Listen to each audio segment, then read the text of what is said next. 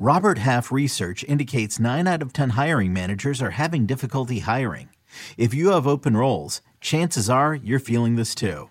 That's why you need Robert Half. Our specialized recruiting professionals engage with our proprietary AI to connect businesses of all sizes with highly skilled talent in finance and accounting, technology, marketing and creative, legal, and administrative and customer support.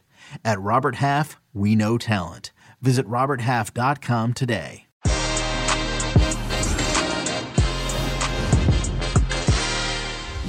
What's up, everybody? Welcome to our weekend recap. The Rafa Benitez experiment is over at Everton and the search for a new coach begins.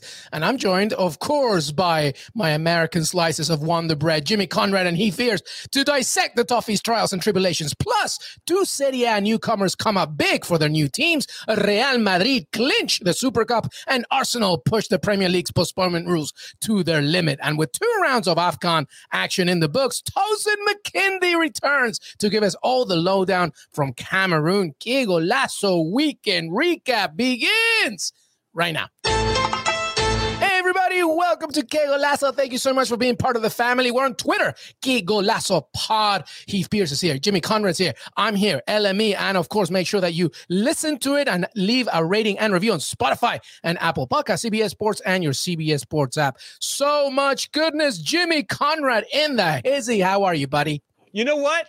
I'm not great.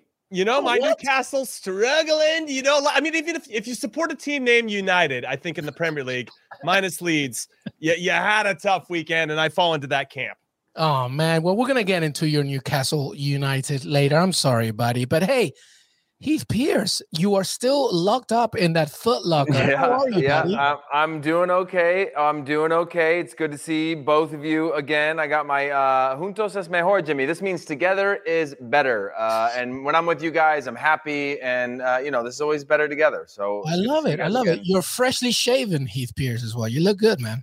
Yeah, I don't know. My wife just kept saying shave, and then I finally did it. And whenever I do it, I go, why? And then it takes a couple days. I mean, Jimmy, I'm used to Jimmy getting that clean shave. But for me, I want to see Jimmy with a beard. Jimmy with a beard would be amazing. Maybe. I feel like I want a mustache, and it's just it doesn't come in very well. It's a little patchy. It's not pleasing for anybody, and I think I could get arrested walking around town. Well, dude, listen, you have the great those Danish genes, I think, Jimmy Conrad, because you look so young. You and Heath Pierce look great. Well, welcome everybody to our weekend recap, our call to action. This is live en vivo. So please leave a comment, a question. Our good buddy, a legend, Tosin McKindy, joins in a second to talk about AFCON because it's absolutely insane. AFCON, some great stuff going on over there. But we begin, of course, in the Premier League. And let's begin with some news, actually, Heath and Jimmy. Everton, after losing to Norwich, playing yet another terrible, terrible game, do the obviously unavoidable, the thing that we knew it was coming. Rafa Benitez is done. I believe the statement is on the screen if you are watching on YouTube, or it will come very soon. But that means Jimmy Conrad, 6 managers in 8.5 years since David Moyes left. I believe it's 5 since Roberto Martinez left. What do you make of it? Rafa Benitez out at Everton. You know, I just want to applaud Rafa Benitez. I mean, we always knew his heart was with Liverpool, and now he did the special agent, went over there and sabotaged their biggest rivals, Everton, and he did it some real style. Even got Lucas Digne sold. I mean, what a masterclass from Rafa Benitez. This might be one of his greatest moves since winning the Champions League after being down 3-0 to AC Milan. Way to go, Rafa Benitez. I got plenty of time for this. I like shithousery. I like Jimmy's perspective on this. Obviously, I was, if you go through the process of it, fans were always upset from the very beginning for obvious reasons, as Jimmy just mentioned, for Rafa Benitez to get there. But then you go, man, how spoiled could a fan be to not accept that this manager could do really great things, which he never ended up doing. I just look at the club again, and I think about the fact that, the sporting director is out and Rafa Benitez stays. Usually that's a war of heads where they say, okay, differences of opinions. He leaves, get a new vision in. Maybe you bring in a new sporting director, your vision for the future. Rafa Benitez wins that war, but then Rafa Benitez, we're hearing about him and falling out with Digne and other players like that. You just go, man, after a while, if you're the club, you go, I don't know, maybe we got it wrong there. Maybe Brands should have stayed around. But either way, we're not getting the results. Let's just get rid of everyone. And that just seems to be what they're doing. They're selling their best players. They're giving up their manager. They get rid of a sporting director. I just don't know with this kind of dumpster fire, when you look at it from the outside looking in or even the inside looking out, who wants to be a part of this quote-unquote project at this point? Yeah, well, that literally is the perfect segue there, Heath Pearce. Who wants to be part of this absolute mess at Everton? If you're watching, please leave a comment. What do you think? Is it justifiable that Rafa was sent? Is it more than Rafa? Who do you think should come in? Miguel, I feel it would be a bad idea, but curious to see what Jesse Marsch could do with Everton. Jimmy Conrad, what do you make of that? I mean, I would be pleasantly surprised if they actually considered Jesse Marsch, Bob Bradley being a real only foray into the Premier League when he took over Swansea. They gave him 87 days before sacking him, before he even had any time to do anything. So that felt a little unfair to Bob. So I'd like to see a team give an American a real chance. And I don't know if it's going to be Jesse Marsch this time around, but they've really got nowhere else to go but up. And I think he's got that spirit that maybe they're lacking, that togetherness that I think he can do. But that's just like, going from RB Leipzig saying, yeah, we're going to kind of give you a shot. And he was part of the family to go into Everton and getting it. Do you think Jesse Marsch? What do you think of that? I think that's just no one even looked at RB Leipzig this year and called it a project, right? He was just supposed to take on the reins of RB Leipzig without any of the players that made them good, or, including injuries, including young players, including transitioning players out. It was in itself a project, but nobody called it that. And he had trouble, kind of getting those players to buy in. Now we're seeing what's his name go back to Ajax and score 2 goals on loan away from RB Leipzig, who just Brian Brobby. Play. Yeah, Brian Brobby, who got his chance because what's his name's at African Cup of Nations. That's a conversation for later on. But yeah, I would love to see Jesse Marsch go there. But I just look at it and I go, well, if you're any manager and you look at the amount of managers that they've funneled through over the last 8 years, that doesn't feel all that safe. Yes, Everton are a massive club and they still have quality players. And it does seem like they're missing a little bit of just somebody to come in and give them a hug and bring them into the right direction and believe in them and know that, hey, guess who also isn't the team that they once were? Manchester United. And they're going through their own things right now. And you're not that big, but you still are something valuable and it still means something to wear the crest. And so somebody's got to come in with that mentality, maybe with some connection to the club or something where they're going to give him a little bit of time. We're seeing with Rangnick now, people still don't like him, but at least he's starting to get some sort of results, losing only 1 in his first 10, I guess, as manager. You need somebody like that. The Rangnick situation, Heath, is also different because they know that eventually he's going to leave. They're looking for somebody permanent in the summer. But Natalie, Everton is where managers go to die. It's a little harsh, but I kind of agree right now. Everton's not really good. By the way, you were mentioning there, Heath, about somebody that perhaps has a history of it. Well, Roberto Martinez, Jimmy Conrad, seems to be the front runner. There's also talk of Wayne Rooney as well, but he's doing some miraculous things at Derby right now, even though they're not totally out of it. Perhaps Duncan Ferguson, who's been there forever, deserves another shot. Why would anyone, Jimmy, want to manage the Toffees? Why would Martinez leave the Golden Generation Belgium in a World Cup year?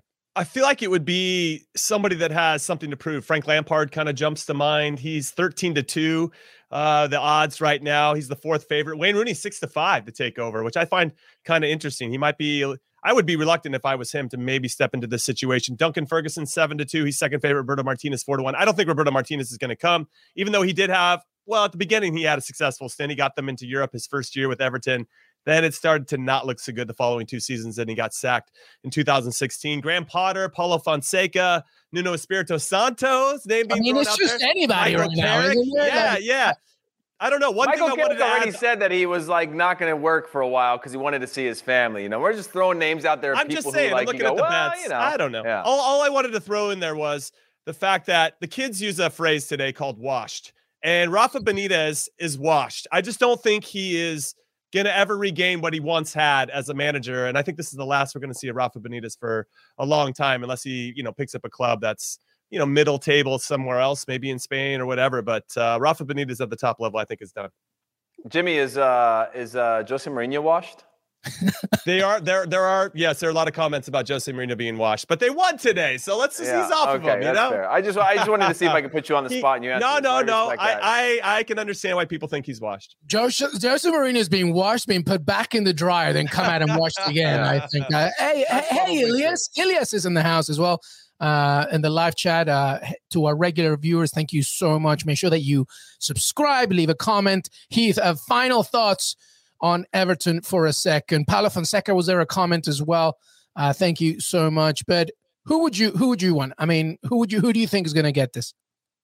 I don't know who's going to get it, just because, again, I think you're playing the game of, like, when we looked at Ralf Rangnick, nobody expected that at Manchester United. It was an option off the wall because it came with a certain level of clout, but also circumstances, knowing that he was the stopgap to the next thing. It was like prefaced as that, right? Where, okay, maybe if he exceeds all expectations, he gets the job and he wants to be in contention for that.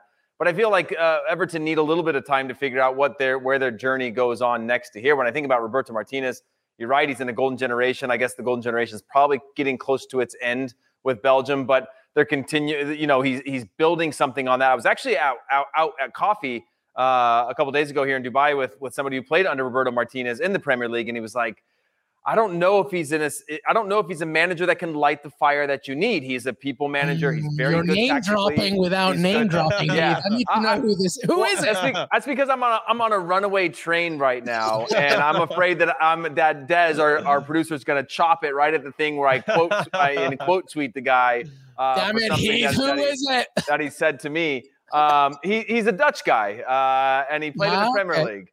Steven Pienaar? I don't know. No, and he lives in Los Angeles. I'll give you that much. But he spoken basically about saying he was in the locker room with him, and at times was like, man, you got to light this fire. I mean, he said he was unbelievable tactically, but when it came to that motivation in the team, sometimes the players would ask to have their own time to like light a fire and say, hey, it's got to be better and whatnot. And obviously this was a long time ago when he played for him and he was a new manager. But when you think about going into a locker room and having to have that mix of earning respect and having a little bit of an iron fist while knowing exactly, in the modern game of management, ego management, of knowing, hey, I got to hold everybody to a certain standard here. And sometimes that means I got to be angry. But that also means that guy you got angry with, sometimes he needs a hug, and knowing what players need that type of thing, whether he has that in this type of situation. Again, Jimmy said it, all they can do is go up from here. But I just don't know who wants to step into that. I'm not sure if all the way they can go up, because now that, Norwich got a win, and, even though Newcastle, they're not that far away from relegation. They're not that. I'm just going to say that. So it's going to be intriguing to see where they go. Let's move on, because we got some more games in the Premier League to talk about. And one was a cracking one. You mentioned, Jimmy Conrad, that the only United right now that should be celebrating is Leeds United. 3-2, by the way. What an absolute victory. Jack Harrison, former NYCFC player, studied and played in the US as well, scores a hat-trick as well. Unbelievable. And they win 3-2 against West Ham, doing, by the way, Arsenal a favor by beating West Ham. Jimmy, talk to me about this game, by the way, specifically because Leeds were depleted and, they kept going with their game, and North London derby was so much to talk about. But let's talk about Leeds United for a second. Yeah, I just want to mention that on the third goal, because it looked at 2-2 when West Ham came back and tied it to make it 2-2. The momentum in the second half was all in their favor. And then Rafinha, and I actually thought, let's get really into the tactics a little bit. I thought Leeds did an excellent job of allowing Issa Diop, one of the center backs for West Ham, to have the ball. Just let him have the ball, give him a little bit of pressure, and then make him force tough passes into tough spots, which we know are coming. And then we're going to try to win the ball and transition from there. And that's what led to the third goal in particular. And Rafinha's ball to Jack Harrison. God, inject that straight into my veins. That was art. That was just beautiful. I love Rafinha. And I don't know how much longer he's going to be at Leeds, but he is a special player. And I thought Jack Harrison was fantastic. Congratulations to him for getting his first ever hat trick at the senior level, or whatever it is in the Premier League. And just his finish was excellent as well. And just a great game from him overall.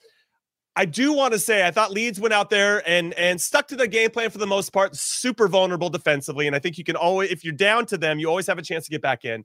But David Moyes came out and said that he thought it was unfair because they were forced to play against Norwich. They had a game that had got postponed earlier to play Norwich midweek. And he didn't think that was fair because Leeds didn't have a game midweek.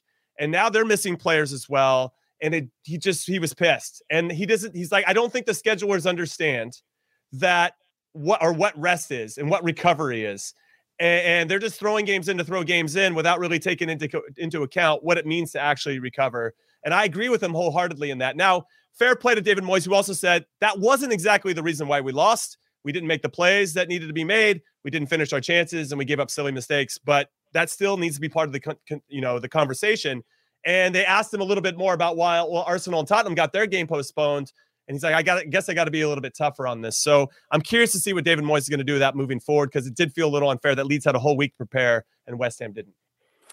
Yeah, the only thing I would say to that, I agree with everything that Jimmy said there. The only thing I would add to that is that Jimmy just kept on mentioning, and shout out to Dan, by the way. Dan is another one of the regulars, so appreciate that. He was a little upset. He was a little upset that we didn't say his name at the beginning. Dan Kane, this specific segment right now is for you. Dan Kane this is sponsored by Dan Kane. So listen, actually sounds like a cool brand. I would buy it. I know, yeah. But what I'll say about this is Jimmy kept talking about tactics, and I don't know if what Leeds do are tactics.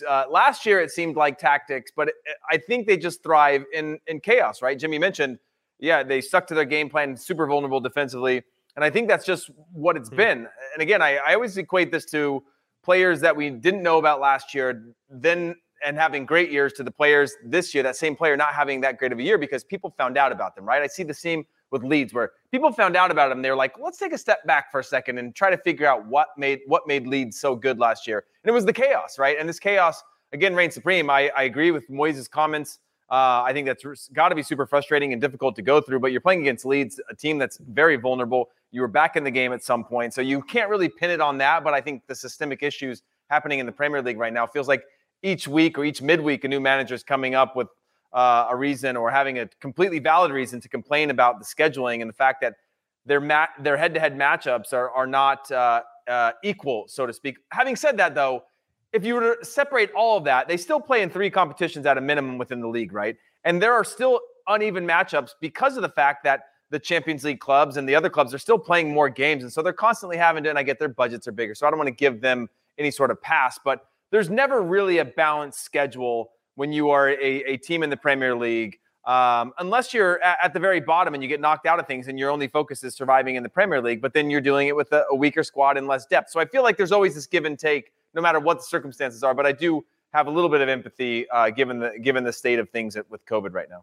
Yeah, when I was growing up and my mom would say, make sure your room is clean, I would take that, very general. I would hide shit under the bed and do the absolute least minimum to make sure my room is clean. When my dad asked me to clean my bed, he had a list and he was very specific about what he wanted, where he wanted my shoes and whatever. So my point being is that if you want to fix this entire situation, the Premier League needs to be way more specific about what they think or they want and they require when it comes to postponing a game, because I'm not even blaming Arsenal. But Luis, my question for you is what I'm trying to figure out what that could possibly mean, right? Because everybody has a different level of depth. I'll tell you what it means. I'll tell you what it means. Fair enough if you have players that are gone to AFCON. Fair enough if you even loan out players without realizing that you got some COVID issues. You do remember that about a year ago at Aston Villa, we're forced to play an under-18 game, under-18 players against Liverpool. My point is sometimes you might have to suck it up and sort of involve a couple of under-23 players. I'm sorry, you just have to in order to, again, my blame is not on the club. It's on, I think the Premier League needs to be more specific about what they mean, about who, on what constitutes a postponement. That's all I'm saying. I think, So that to me, cool with that. Yeah, again, everybody thinks that we're blame Micah Richards went crazy and that why is everybody going on Arsenal? It's not about the club. To me, it's about the Premier League. Everybody's taking advantage of a loophole. I mean, why not? Right? I would. Right? The Premier League needs to be more specific about what constitutes postponing a game. Once you know the specific rules, then your room's going to be really clean. Anyway, let's move on. Liverpool did win 3-0 against Brentford. The Reds now 11 points adrift of Manchester City, by the way, with a game in hand as Man City beat Chelsea. Jimmy, is the title race over? Yes, it's pretty close. I would say that with the game in hand, and this was a good performance from Liverpool. I thought Fabinho in particular was excellent. they beat the team that they should beat, and a team that actually gave them trouble the last time they faced each other. If you remember, it was 3-3. That was at Brentford, and they got a little pluck to them. But I thought Liverpool came out and were in complete control of it for the most part, and got a good result.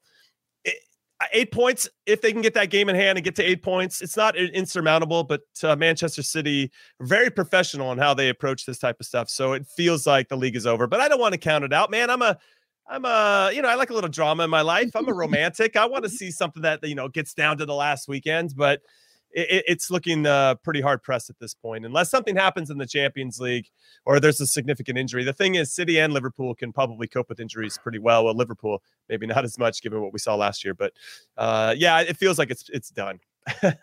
I will say this. I think that the title race is done. When I looked at this match, obviously Liverpool are another team missing a number of players, specifically their two best players, but they scored just before the halftime, and Brentford actually gave them a little bit of trouble. Yes, Liverpool dominated the stat sheet as we expected they would, but Brentford broke through a few times, had a few chances, a few swings of momentum that didn't go their way, that showed some vulnerabilities again in Liverpool. When I think about this over the next 4 or 5 months with the amount of matches that they have, whether they have their best team on the field or not, I just see them slipping up at some point. And I don't think there's almost zero margin for error for them for the rest of the season, because Man City might give up a point here or there or 2 points here or there and draw something, but they're not going to lose a couple games in a row. And I just don't see how Liverpool would have to basically win out for the rest of the season, at least in my opinion, for them to have a chance. And I just, when I watch that game, even again, I know they're missing players and I know it's in the thick of the season, but the way that the chances that they gave up, I go, man, that is not a title team at the moment. Yeah. Well, here are the rest of the results, by the way. And yes, you see that bottom one right there? Felipe Coutinho, just needed 14 minutes to... that was sick. It was sick, dude. Oh, amazing. He brought some serious energy, and I loved every second of it. It was absolutely unbelievable. Anyway, you know what else is unbelievable? The African Cup of Nations. Absolutely ridiculous, this tournament right now. Absolute insanity. So many results. I'm not even going to tell you what happened, because I'm going to bring on our hero right now, Tosin McKindy. Tosin McKindy, wearing his Super Eagle shirt. Tosin, first of all, how are you, my friend? Well, I'm great. Nigeria is great. So what else can we say? I'm great. How's everyone doing? We are good, my friend. Thank you for being here. And we know Super Eagles fan, Nigerian, Tosin McKindy is Nigeria, keep killing it. But what we're going to do right now is we're going to give you a quick update, recap of the tournament itself. It's been absolutely fantastic so far. Some drama all over the place, specifically today, Tosin McKindy. So why don't you give us a little update, I guess, on the first, on today. What's the biggest headline from today? Well, I don't know if it's official or not, but Algeria had a 34-game winning streak, and that ended today. They lost to Equatorial Guinea. Before the tournament, if you had told me Algeria would lose to Equatorial Guinea, I'd be like, you're a liar. But then again, I wouldn't, because this is AFCON, and nothing makes sense, but everything makes sense at the same time. So them losing to Equatorial Guinea, basically they have to beat Ivory Coast on Thursday to qualify. And Ivory Coast has a couple of guys that you would probably know in the defense, someone like Eric Bailly and Serge Aurier. And then you also have a really good midfield. So, it's this tournament. I love it because it's so much chaos. And like, for example, Sierra Leone tied against Ivory Coast last minute. The goalkeeper tried to come out and save the ball, and he slipped. Tore his ACL, I think, and then they scored. So Serge Aurier had to go and goal. So, yeah. Just to emphasize that last moment there, Serge Aurier had to go in goal because their goalkeeper Sangare absolutely lost possession, tore his ACL, and Sierra Leone equalized in the final stoppage time minute. That's just insane, Tosin McKindy. And that's just today. That's just what we saw today. That's literally just that's since I woke up. Yeah, that's like within like a 3-hour window. That's all we saw today. It's just that. So, hey, Tosin, I got to ask you, though, on the Algeria front, obviously they won the Arab Cup with a makeshift squad, different than the squad that they put together for this. They were on pace to potentially tie, if not break, this streak record.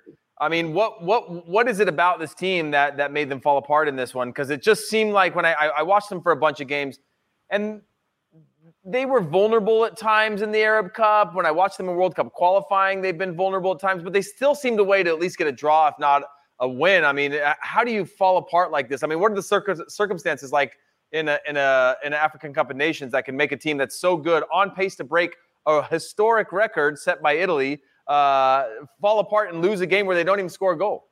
I just think it's just a tournament itself. I think one of the things I said before, and I say it every single time when AFCON starts, they don't respect who you are. Like a lot of these guys, like you got guys who are playing the 4th division in Spain.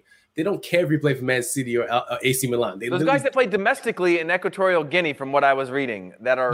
So the guy who scored plays in the 4th division in Spain. Literally plays in the 4th division in Spain. So these guys literally do not care. They like, I don't care if you play for Man United. I don't care if you play for Aston Villa. I'm going to do what I want to do for my country. And I think that goes into it. And also, I think Algeria, like, I don't know what it is with them this tournament. Like, the first game I saw them play, I was like, they don't look cohesive. They don't look like a team. They look like they're just not happy to be there. I mean, obviously, there's factors like weather's a factor and, like, some of the pitches aren't that great. But, like, you would expect a team like Algeria who has enough, you know, they played with each other long enough to like know how each other plays. I mean, yeah, and part of the reason of that streak was because of your point. They were cohesive, they were collective, and right now you don't see that, Tosin. Yeah. So yeah, can I just point out that people always ask me what the hardest level I ever played at was, and I said high school soccer because the players were so bad that if you did a move, it didn't work on any of them. Like if you did a step over, they were still standing in the same spot when you did the step over. That's how I equate what you're explaining to me right now, where it's like they're not like good. It's not falling for anything. Sorry, Jimmy. Go ahead and. No, I mean, with regard to Algeria, it feels like they might have too many luxury players. The fields aren't good enough. The whole infrastructure is not good enough for them. They're the defending champs. They want the red carpet. That's not how it works, as Tosin has rightfully explained. Now, Tosin, I had Senegal as my pre-tournament favorites to win, or at least the team I was picking. I know they've never won AFCON before, but I just like what their team's about. They seem pretty well balanced. They're not doing so hot. They've only scored one goal. It wasn't even in the run of play. It was a penalty. And now I'm thinking, okay, after 2 match days for everybody, who do you think is now the favorite? As you mentioned, Nigeria looks great. Cameroon, the hosts, look fantastic. Morocco's looked very good. Is there anybody else that's standing out for you that could be now maybe tournament favorites based on what you've seen these first I games?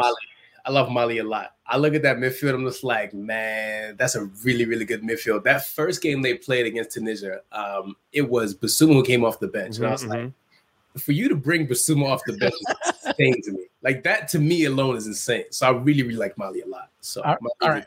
Well, listen, I need to ask you, though, because we haven't brought them up yet as much, but Nigeria look ridiculous. That first game against Egypt, Mohamed Salah, I believe, had the least amount of touches he's had, I think, ever internationally. And I think definitely in the last season and season and a half, from a club perspective, you were all over Egypt. And then you get another win, 3-1 in the second game. How confident are you about your Super Eagles?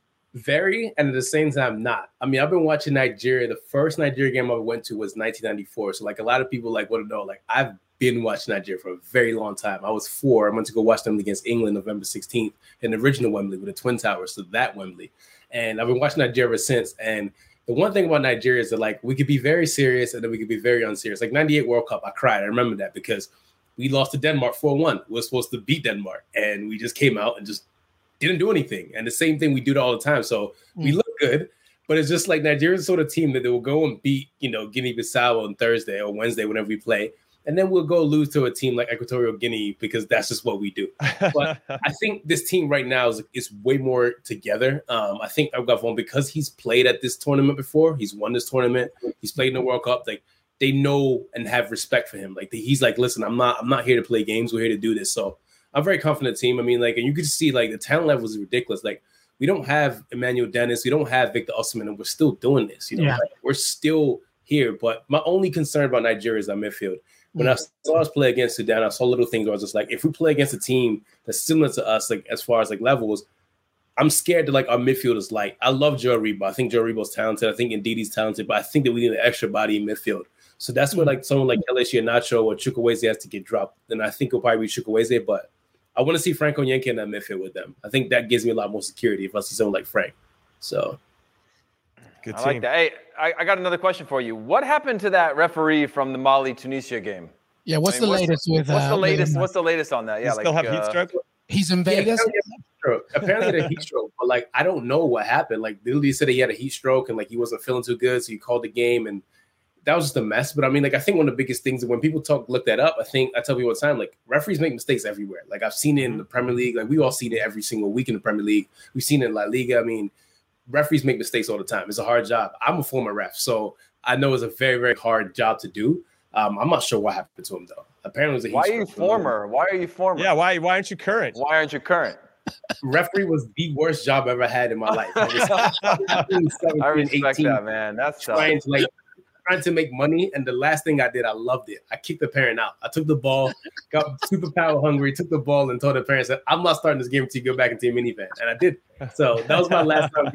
Never do it again. Okay, if you were part of that game, I need to see footage right now. I need to see that. And I need to expose and echo the hell out of it. Tosin McKindy, an absolute pleasure. Nigerian Scams on Twitter. Make sure that you follow him, of course, all the great content that he does for CBS Sports Golazo as well. Those great videos you and Aaron West when you go on the NYC streets and do a little man on the street. They're great. Tosin McKindy, thank you so much, my man. Final thoughts before we say goodbye, because I know that you're a Manchester United fan. I don't know if you wanted to bring that up. Yeah, well, my last thought is that United need to fix their midfield. I said that since like my high school, my senior high school in 08. I've said that for like 12 years now. The last thing is, please, if you guys really want peace in your life, don't let Nigeria win, because I'm going to make everyone's life here. So don't let Nigeria win. He will be the absolute hell in Twitter, and I want to see it. Tosin McKindy, thank you so much, my man. I appreciate you. Cool. Take it easy.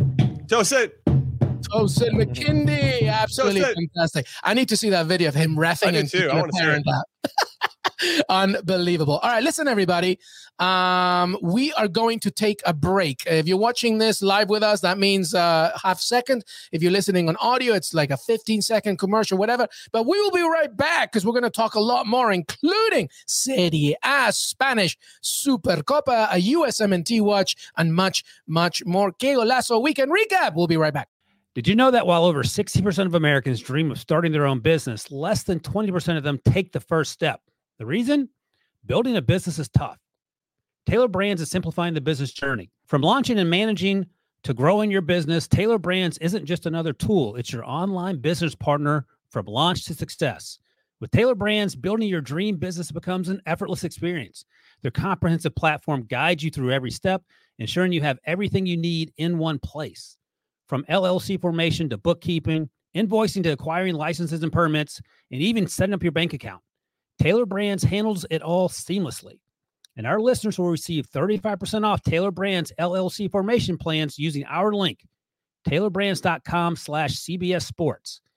That's TAILORBRANDS.com/CBS Sports. So start your business journey today with Taylor Brands. eBay Motors is here for the ride. Remember when you first saw the potential? And then through some elbow grease, fresh installs, and a whole lot of love, you transformed 100,000 miles and a body full of rust into a drive that's all your own. Look to your left. Look to your right. It's official. No one's got a ride like this. There's nothing else that sounds like, feels like, or looks like the set of wheels in your garage. With over 122 million parts, you can make sure your number one ride or die stays running smoothly. So there's no limit to how far you can take it. Brake kits, turbochargers, engines, exhaust kits, roof racks, LED headlights, bumpers, whatever your baby needs, eBay Motors has it. And with eBay Guaranteed Fit, it's guaranteed to fit your ride the first time, every time, or your money back. Plus at these prices, well, you're burning rubber, not cash.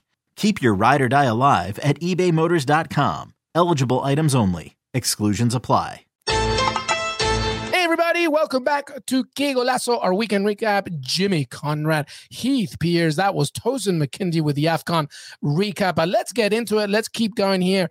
By the way, our producer Des Norris always reminds me, please, thumbs up, subscribe, hit that bell. Also, comments, questions, hot takes. We want to see them in the live chat. Don't forget. All right. Heath, Atalanta, Inter. We thought it was going to be a goal fest. Ends up 0-0 in Serie A. Does that help anybody? Honestly, it should have been a goal fest. If you watch the first half, it was look, I know 0-0s don't help the stereotype of Serie A. This was one of my favorite 0-0s that I've watched in a long time. Especially the first half, it was going back and forth, attacking in and around the goal box. It didn't have a slow rhythmic. it was all out attack. Obviously, second half, I think Inter dominated the run of play for the most part. But on the flip side, like every 6-7 minutes, Atalanta would come back down with a clear chance on goal. And it was a super exciting thing. It felt like as it started to get later on, that was like, okay, it looks like Inter are happy to get the draw at a minimum. I'm not saying they weren't playing for the win, but it did look like they were settling into saying, okay, let's just start to take away some of these counterattacking moments we're giving to Atalanta. Let's be a little more balanced in our approach. And also, Alexis Sanchez had some huge chances. Arturo Vidal had some huge chances. I don't know what year we're living in, but it was an incredible game overall. I think this plays well into AC Milan, but for Inter to get a point against an Atalanta who could have gotten points as well, for Atalanta to get points against Inter who dominated the run of play, I think for the most part of more parts of the game than Atalanta did, I feel like it's a fair result and both teams leave happy. Yeah, I agree with Heath. He makes some good points there. I called the draw. I went on Paramount Plus today and did a little something with the crew there with Serie A and called the draw. I also said that Jose Luis Palomino, one of the center backs for Atalanta, would get a yellow card, and he got it in the 84th minute. You bastard. I absolutely love you. I appreciate you, big guy. So I hit a couple of my bets. I was excited about that. But I did miss a big one, which is I thought both teams were going to score. They're two of the highest scoring teams, not only in Italy, but in all of Europe. And they have so much firepower at their disposal. 0-0 is not what I thought we were going to see, but to Heath's points, there were plenty of opportunities on both sides. A couple missed passes, a little sloppy, I thought, in the first half, and nobody really finding that clear-cut chance or to have that composure to take it. So, yeah, a really good game between two very good teams. They split the points. Nothing really changes. Will AC Milan take advantage? They probably will, but I still feel like Inter are somewhat clear of being the out-and-out favorites to go on to win the league. I think there's still some issues with the consistency with Milan, but yeah, it was a great game. I'm a big fan of Gasperini, the manager of Atalanta, and the team overall. I thought they missed Duvan Zapata a little bit because when he's up high, you know, that it allows whoever, whether it's Malinovsky or Pasalic or Ilicic or Luis Muriel. I love Luis Muriel behind me. I just think that guy's a fantastic player, but he can pick up the ball a little bit in between the pockets and allow Duvan Zapata to stay high. But when Zapata's not there, he's got to do that by himself and allow other guys to do it. So it makes it a little bit more difficult for him to pick up the ball. But yeah, I love both of these teams. I'm excited to see how the rest of the season plays out for both of them, both domestically and in Europe. Elsewhere in Serie A, by the way, Sergio Oliveira made an instant impact at Roma. He even takes some penalties, so he got that one as Roma win 1-0 against Cagliari. Nani, who is part of Venezia now, as well, instant impact, gets an assist for the equalizer there. And Andrei Shevchenko didn't last long, sacked as part of, I don't know, what was it, last 6 matches, something like that, just was not getting the results. So that's a shame there as Andrei Shevchenko gets sacked. And what else? Oh, well, we got McKinney.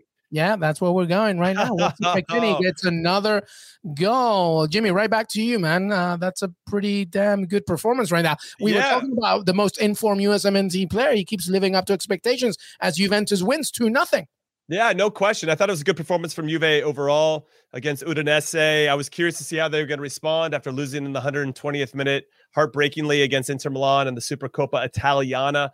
Great photo. So Weston McKennie scored in that game, scored in this one. You know, he does a very good job of drifting into the box when the ball goes wide. Makes it hard to mark players. Now, I'm not going to completely compare him to Frank Lampard, but Frank Lampard was very good at this too, making those late runs when the center backs or the holding midfielder are looking at the ball and you can start to drift to the back post. He's very, very good at that. And I think Frank Lampard maybe hung around the top of the box a little bit more, whereas Weston McKennie likes to get to that back post and look for that back post cheddar. But yeah, when he's in the team's different. I actually thought Artur played pretty well today for Juve as well. And they're looking to move him in January. It's always weird when you see a player play. Like, wait, do they want to keep him? Or are they just trying to market him as he's healthy and he can play so they can sell him? I don't know. But Dybala looked good today too. So despite some losses and some players, Juve's still hanging around. And this was a big win for them today. The only thing I'd add, because I agree with what Jimmy said there, is that Weston, and you compared him to Lampard hanging out in and around the top of the box, he seems a lot more comfortable in those places than he did before, right? And when I look at earlier parts of the year, he kind of looked like he was doing what he thought he was supposed to be doing and not doing it confidently. He kind of looked like he was second-guessing himself in terms of is he taking his first touch backwards or forwards? Is he combining? Is he doing stuff because he feels like a teammate's demanding the ball or it's the right pass? And when you look at him now, he seems if you didn't know who Weston McKennie was, right? If you were sitting next to me and I'm sitting in a pub here or something, you would see a really good player on the field. You wouldn't look at through the eyes that we do where we're overanalyzing. And I think that's a good sign. He looks like he blends in again. He looks like he's playing his part and playing his role. And I think that was missing for a while, where he just looked like he was a step off, not confident, second guessing himself. And I think that's a huge step forward for him. And we've seen this now for a couple of months, right? He's played 4 games of 90, then he's played a few more games in the middle, then he had another run of games before that. So he's in a great run of form right now. I sent him a message saying, hey, man, keep up the form. And he read it, and he didn't respond, but he read it. I just want to let you guys know that he read it. He read it, or his PR team? Yeah, it just said scene on it. Yeah, it just said scene on it. You know, I was just looking for this, like, thanks, man, I'm going to keep going. But I just filled out the response in my head, and it was just like, it was more of a humbling to know that, like, when he was on a couple 100,000, he used to get back to me on that stuff. Now he's on a couple million followers, and he'll give me the red, maybe he's up laying around playing video games, and no response. But I just wanted him to know that, shout out Weston, I'm thinking about you, man. His entourage, going, man. His entourage turtle version responded. Yeah, that's exactly what happened. Let me ask you a quick question to both of you. I'll go back to Heath, and then Jimmy, you jump it. Just very quick on McKennie. I mean, obviously Allegri sees him every day, and that's the relationship that he has, etc. But it sounds to me that ever since that iffy moment there with the USMNT and Greg Berhalter kind of, dealing with it, he's kind of turned a new page here. He's a little bit more focused, Heath. Yeah, absolutely. I don't know if that was a Greg conversation, or it just seems like that had the recipe for 2 very distinct responses, right? One, which is, you can't tell me anything. I play at Juventus. I make millions of dollars a year. I'm the best national team player. I'm the best U.S. player, or I'm the best player in the U.S. I've done it the right way. My career path. I'm only 23 years old still. Blah blah blah. Or the response is, that's a wake-up call. And I don't know who's in his circle. And I know Jimmy talks about those inner circles and support systems for Ricardo Pepi and these other players going through the same challenges. But his response has been phenomenal. And he's done it all by literally what he does on the field and his attitude and all those types of things. You go back to the summer of Nations League, and he didn't play huge roles, but he had the clutch gene, right? He came up in big moments, but he wasn't the leader in terms of the build-up play and all the things that we want from a player at this level. But now you're seeing him sort of round the corner into different pieces of his game. You talk about Allegri, and I'll make this short, but Allegri sees him every day. And we've seen all these different parts of Weston McKennie, and we look at him through these different lenses of, like, bad boy and, like, infamous to leader to whatever as he goes through this career of his. But right now, it just seems like whatever happened, whether that's the national team plus the club team, or it's his team, or it's his agents, or it's his family, somebody woke him up and told him he needed to get it together, because he was on the verges of becoming, kind of almost reputationally bad, where it doesn't matter how good you are, the next team has to want to take a chance on you, and that could spoil you. At this age, we've seen a lot of players get a reputation, whether it's for partying or whatever, at 23. By 27, they're in a tiny little league somewhere, just living off of the money that they made, and then we're going to talk about them, about what they could have been, and he just seems to have woken up from that. I think it's a great shot, Luis. No, I agree with that. And it seemed like a pivotal moment in his young career as to which kind of player he wants to be, both on and off the field. And when I think about it, when I look at him now, it looks like he's enjoying himself. And what you had said earlier, either Heath or you, LME, is he maybe was trying too hard to fit into Allegri's plans. Obviously, he was maybe playing a different role under Andrea Pirlo. Pirlo clearly trusted him, but it seemed like Allegri was like, I don't know if I really care for this guy, or how he plays, or how does he fit into my style. Then he has that trouble off the field. There's some talk about it happening also in Turin, where he's going out a lot. And now that flowed over to his U.S. men's national team. And now, like, what are you going to do? To Heath's points are all very good. So he comes back, and now I think he was trying really hard to fit in, to do exactly what Allegri said, to earn the trust back of that team and also the men's national team, and get it all together professionally. And now, since he's worked through that patch, which I think is very important to him as a development of a player, because he's going to go through another patch. Hopefully it's not due to behavioral issues, but just form, right? Something's not going to work for you. How do you regain that? Now he's lived through it. And I think that's really important, that you just go to work, you try to get better than you were the day before. And at some point you're going to work through it, and then you're going to start to enjoy how you're playing again. And that's where he is. He's in that sweet spot where he looks like he's having a ton of fun. and it helps when the team's getting results as well, and he's a big part of that. So long may that continue. Hopefully it translates into success for the U.S. men's national team as well. We need him to be clutch for us. We got some big games coming up here over the next couple months, and I'm excited about how he's playing. He's definitely, without a doubt, the best men's national team player right now. Yep. So basically, advice from the boys here: whatever you're doing, Weston, keep it up. Oh, and respond to Heath's DMs. I get left on red by all these guys now, man. I get left on red by all these guys. You know, it's humbling, but it's the role that I play as the mentor for the U.S. men's national team. You know? I love it. All right. Asking for no advice from me, but I'm giving it anyway. You know? I love it. All right, let's move on. The Spanish Super Cup. Athletic Bilbao did a great thing by beating Atleti to get to this point. Maybe there was some hope, but no. Real Madrid turned it on 2-0. By the way, some goals. The first one from the great Luka Modric, fantastic goal. And the second, a penalty from Karim Benzema. And Thibaut Courtois, if you didn't see his penalty save, it was pretty acrobatic. Amazing stuff. But that means Marcelo, by the way, who, coming towards the end of his career, equals Paco Gento's record of 23 titles as a Madridista. Pretty amazing from them, Real Madrid. Let's do just an overall roundup of Spain, and then you just give me your thoughts, boys. But Copa del Rey, Real Betis 2 against Sevilla 1. Game suspended on Saturday after John Jordan was struck by a flagpole. After Fekir scored an Olympico, by the way, and Canales scored the winner behind closed doors.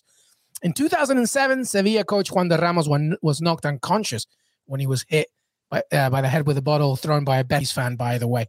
And in La Liga, Elche 1, Villarreal nothing. Anything from that there, Jimmy Conrad, including the Super Cup?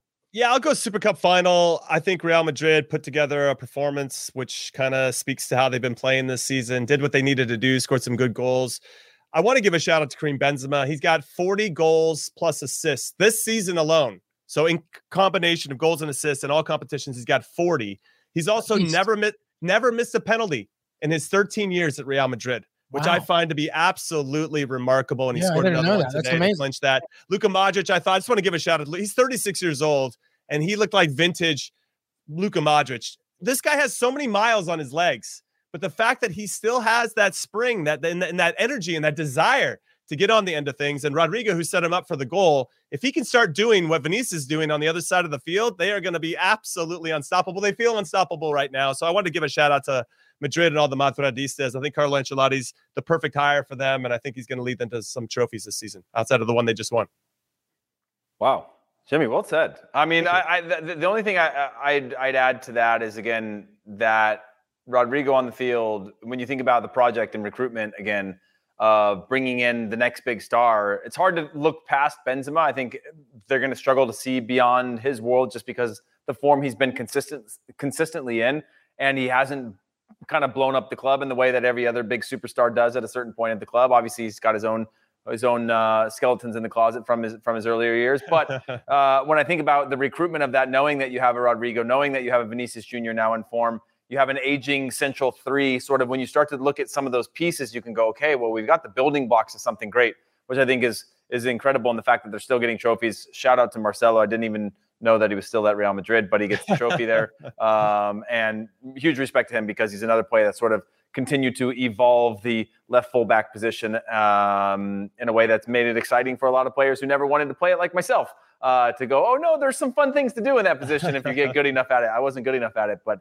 I did do some fun things throughout my career because I decided to play left fullback and not be a striker that didn't make it at any level. But the follow-up to that is also Villarreal. Obviously, I think this one goes under the radar just because of the fact that there was a trophy on the line this weekend. But dropping points in that match has huge I can't even think of the word. Complications, my friend? Yeah, I think, no, not complications. I don't know the word. Consequences? No, it's another C, guys. I'll tell you when I remember it. But yeah, somewhere between consequences and complications is what I'm looking for. And it might be both, and it might not even be a word. But the point is it's a feeling. It's like this. Yeah. Like, man. You had a chance when others weren't playing in the league to get a result, and you should have gotten a result, and you didn't. Yep, similar to West Ham, of course, blowing it up a little bit to the extent of Leeds United winning. A good point here by producer Des Norris. Fair to say that Carlo Ancelotti made the right move by leaving Everton. Yeah, I think. And James Rodriguez, to be honest, get your money and just leave there. Absolutely. All right. Well, listen, let's move on here. Let's end it with our USMNT watch. We've already talked about Weston McKennie, but there's some other things that we can discuss. Final thoughts, by the way, USMNT hour on Monday. 5 p.m. Eastern, I believe, but might be corrected if that's changed. George Sargent, by the way, forced the Everton own goal. No good for him. Marseille, Lille, Augsburg with Pepe. Where do you want to go here? First to you, Heath Pierce. Where do you want to go? I thought Ricardo Pepi looked like Daryl Dike did in his first couple national team games, where he just seemed desperate to score. He had a good look at one point. There was also a goal that I thought was going to count as well. But overall, it's good to see him on the field. I think you could see immediately how he fits into the scheme of things within the team. And now that he's been able to be a starter, it's only going to get better from here. I just preach patience to everybody except for the person that wrote the $20 million check. He has every right, or she has every right, to be impatient for that type of transfer fee. But yeah, Timmy Chandler was also, as Dan Kane said, Timmy Chandler has been playing pretty consistently this year, and there's even some shouts of getting him back into the national team, kind of a why not. It's not like that has been locked down. DeAndre Yedlin is in and out of minutes at his club. So is there a shout to get Timmy Chandler back on the field with the national team? I don't know if that'll ever happen. But yeah, overall, I thought the Ricardo Pepi thing was an important step forward. You went from minutes to now a starter to him being desperate, but he did seem a little bit, as Jimmy mentioned earlier, Weston McKennie style of just trying to almost prove the worth or the value every time he had the ball. And I think he'll settle in quicker, and hopefully he goes back to doing all the things that we've talked about a million times in terms of what makes him good. And part of that is scoring goals. Yeah, I'm not too worried about Ricardo Pepi, and I'm definitely not going to judge him harshly, I would say, as he makes this transition. It's a big move for a young person to handle in a lot of different ways, both on and off the field. So I want to give that 3 months. I want to give it almost till the end of the season to really give him that assessment that I think really speaks to his quality. And it's going to show. We already see little bits and pieces of it. His hold-up play, his movement, it's all there. It's just now finding, as he said, finding that sweet spot. Just say it, Jimmy. Josh Sargent is the new starter. He set up an own goal. Just say it, dude. Just say it. But I didn't want to mention the national team. No, Marseille, Lille. We had two Americans potentially going up against each other, and both Conrad de la Fuente and Timo Weah were out hurt. We need our guys to get healthy as soon as possible. We have a World Cup to qualify for, okay? So I was a little disappointed. They did not get any minutes and were out injured. Daryl Dike did get in, though, for West Brom in their 1-0 loss to QPR. Big loss for the club overall. It's 4th versus 5th. But good to see Daryl Dike get some minutes, and hopefully that'll turn into starts here moving forward. Hopefully that'll help them get promoted so we can see Daryl Dike in the Premier League next season. All right, very quick on this question. What do you guys think about Cole Bassett to Feyenoord and Che to Hoffenheim? Heath? I mean, I'll go very quick with this.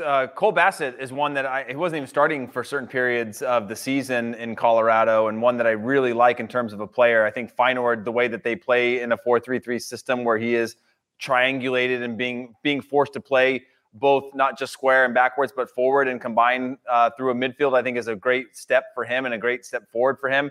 And then on the Justin Che one, I always worry about that. We're seeing Chris Richards right now go through the ebb and flow of playing and not playing, playing and not playing, but has earned enough minutes for me to think, okay, he's a consistent starter based on his form. Justin Che, I worry about becoming the next Brian Reynolds in terms of, is there a spot for him? Does he have the stability, or does he have enough experience to go through the tough times of going straight to a club like that? I do like an 18-month loan because it gives him a little bit of time to develop. Yeah. He's going to, maybe, I don't know where he can get his minutes or what his passport situation is, if he can play in the reserve team if he had to. But if it works out, it's a phenomenal opportunity.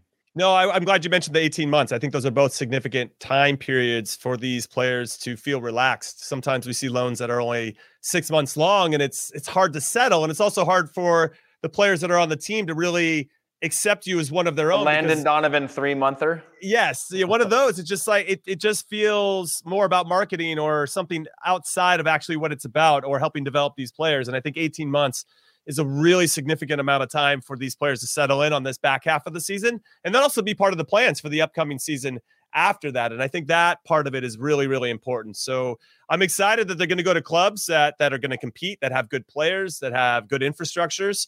And I hope they get there. I actually hope they get real opportunities to try to break into the first team and show what they're capable of, because you can sense there's a bit of a trend to start going after American players because of how well American players are performing in Europe.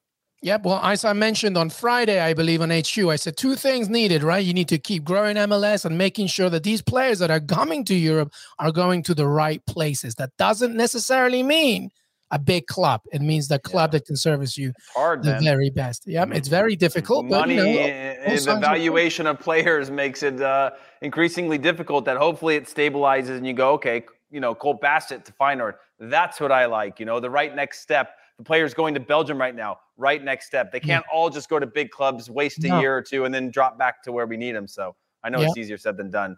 No, it is. But trust me, as a Peruvian, I know exactly what you're talking about. All right. So let's end it with final thoughts. Jimmy Conrad, final thoughts. Yeah, I'm going to jump on to something that producer Des wrote in our notes about Erling Haaland and his comments coming out of somewhat nowhere, saying the Borussia Dortmund is forcing me to make a decision about my future, which is very German. They like to have their things sorted out 6 to 8 months in advance, which I find to be hilarious. Even their managers. Remember when Marco Rose announced from Borussia Mönchengladbach he's taking over Dortmund, even though he's still the manager of Mönchengladbach for the whole season, and the Mönchengladbach didn't win any games? That's weird. Nobody saw that coming. So I find this to be interesting as well with regard to Haaland. And now he's like, yeah, I guess I got to make a decision now. He's so chill about the whole situation, even though he's one of the most sought after players in the world. So I'm curious to see what this means for him and for Dortmund, obviously, as well. And this is something to watch. I think this is a story that will have some answers here in the next week or two.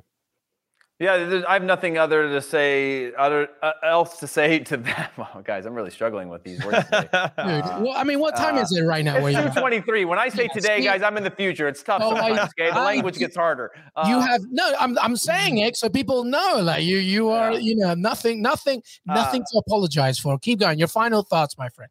That I'm just disappointed that Gio Reyna is still out. I was excited about him coming in. I thought he'd get a good run of games or even 2 or 3, work up to 45, 60 minutes before the national team camp, and he's not even on the bench still. So there must be something bigger, which I worry about because he's so young that some of these things, I remember any injury that I got, it feels like you get past them, but you never really get fully past an injury. You're never really the same again. And, some very few players can get back to that level. But I just worry about what this means to him physically for the long term, knowing how important he is for the national team and just what his upside is. I think he has potentially one of the highest upsides of any player in the history of the U.S. national team or in the history of the U.S. soccer setup.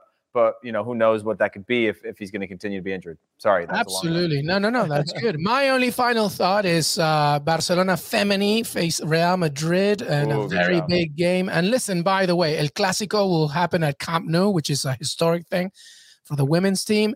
And they are so close, within like 2 or 3 days of releasing their tickets, so close of being sold out. Awesome. Unbelievable in stuff. March, right? Yes, it's in March, and it's a tremendous message for the women's game. But I think at the same time, and I think our friend Colin Miller said it on Twitter, it's also a good example of what happens when you sell tickets at a reasonable price. Mm-hmm. People will come to the games. It's not just about, making sure that you highlight whatever it is, but it's a great thing for Barcelona Femení and the women's game in Spain and in general. So well done there. Des Norris says, I think Barcelona's fans only chance of seeing their club win El Clásico these days. Very good point, Des. Listen, I'm trying to promote Barcelona Femení. I don't want to insult the male side, but yes. If I'm a Chelsea fan, I'm looking at the whole club. If I'm a Barcelona fan, I'm looking at the whole club. If I'm an MLS fan, I'm looking at the whole club at certain points. And just so you know that you might always have some sunny days on the horizon. I know. I just know that that's Des's Irish little snarkiness coming in sometimes every now and again. But he has a point, though. Well done. But anyway, that's it. That's our weekend recap. Jimmy Conrad, thank you so much, my man. Thank you for having me, as always. Heath Pierce, go to sleep, my friend. Go to sleep. Juntos es mejor. Juntos es mejor. That's right. That's right. Together is always better. Thank you, everybody. Make sure to follow us on Twitter, Que Golazo Pod, Heath Pierce on Twitter, Jimmy Conrad on Twitter, all of us on Instagram as well. Make sure that you leave a rating and review, Spotify, Apple Podcasts, CBS Sports, and your CBS Sports app. Have a great beginning to your week. USMNT Hour, 4:30 Eastern. tomorrow, Monday, and we got a Fabrizio Romano special, which is actually touching on what Jimmy said about Erling Haaland as well. So we will see you then. Have a great evening. Till then.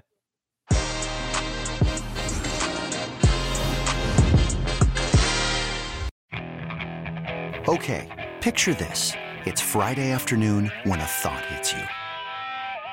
I can waste another weekend doing the same old whatever, or I can conquer it. I can hop into my all-new Hyundai Santa Fe and hit the road. Any road. The steeper, the better.